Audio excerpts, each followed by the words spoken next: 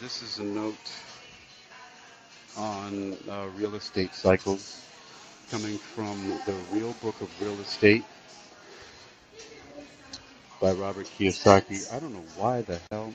Anyway, this is the section called The Real Estate Cycle Revealed in the Real Book of Real Estate by Robert T. Kiyosaki. It was published, and this is the 2016 edition. It's on page 85. This is a note because of a conversation I had earlier, so I just need to take note of this, just to keep note of this cycle because it's important. There's a lot of stuff happening in the West Coast, in California, in San Francisco, with uh, declining occupancy. So these are occupancy rates are climbing, and it's interesting to note what that is because there are different cycles. So this is the real estate cycle revealed. I'm going to read verbatim for the most part. Maybe there'll be some commentary. All right, so it says, although you now know there are more kinds of commercial property than you could have imagined, you may still be surprised to learn that their performance over time is cyclical in whole and in part. What I mean by this is that each asset class runs through a cycle, and each asset class's cycle either flows before, flows with, or flows after another asset class's cycle. So what are the asset classes? I'll briefly go over the asset classes of real estate because it's important to know which ones investors will be buying. So of course there's multifamily, and it includes everything from small duplex apartment buildings to entire apartment complexes with 800 units or more. There are retail. Retail commercial space is something you probably know quite well, like shopping centers, strip centers, malls, and standalone retailers. Of course, then there are our next asset class are commercial office. Office buildings and office condos are one of the largest real estate asset classes. So if you just look around, you'll see that we all work somewhere, and offices house many of us daily from 8 to 5. The next asset class is industrial. Just like commercial office buildings, industrial spaces tend to have longer leases and lots of options when it comes to investing. The next asset class is healthcare. This asset class is in commercial real estate, and it not just includes hospitals, but also nursing homes, medical buildings, and assisted living facilities. The next asset class is storage or self-storage. Self-storage spaces are those mini warehouse consumer and commercial facilities that you most likely have seen. Maybe even have some newer things in them. They are seemingly recession resistant, and that is a big advantage. And the final asset class here that we have is hospitality. And this asset class includes hotels, motels, casinos, bed and breakfasts, resorts, and vacation rentals. So there's another important thing to note about the asset classes. And you have, so just as you need to know the various asset classes and some of the nuances of each, it's a good idea to know the four classes of commercial space that refer to the quality of the property. Too often I have seen novice investors duped into believing that an office building is one class when it is really a lesser class. Class matters because the better the class of building, the higher the rent per square foot. So here are the official class guidelines. Class A plus, Core plus. Its landmark quality includes high-rise buildings with a central business district location, and these are the best of the Class A buildings. Next is Class A, also known as Core. Buildings that are 100,000 square feet or larger with at least 5 floors. The construction of these buildings is concrete and steel, and they were built after 1980. Buildings include business/support amenities such as cafes and banks, and they have strong identifiable locations and accesses. The next asset class is Class B. These are renovated buildings in good locations or newer buildings that are smaller in size. These can be wood frame construction in non-prime locations. Most first-time investors invest here. And Class C are older buildings that are not renovated. They can be of any size and are in average to fair condition.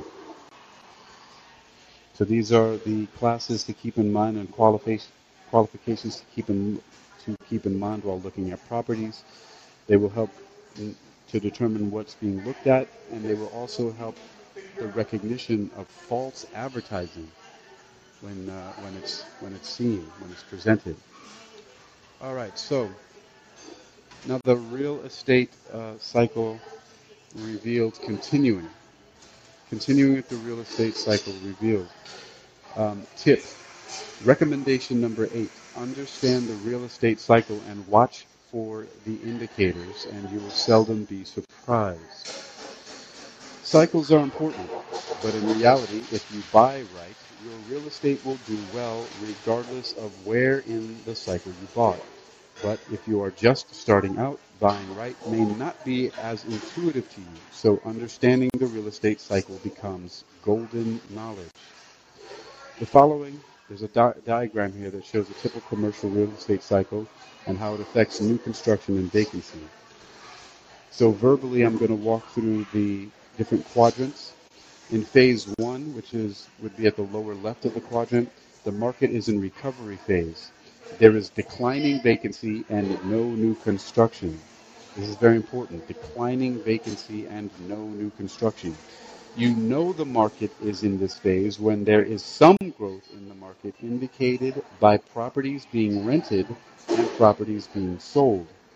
This uptrend can, and often does, last a long time. Years in many cases. That's why I never feel like I need to rush into an investment. I also don't like surprises, so generally I let the bigger guys make the first leaps during this phase.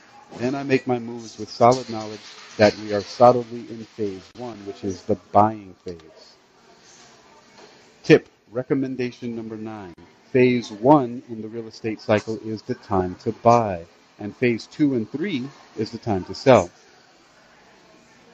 So, as we'll talk about in a minute, when we talk about phase 3 and 4,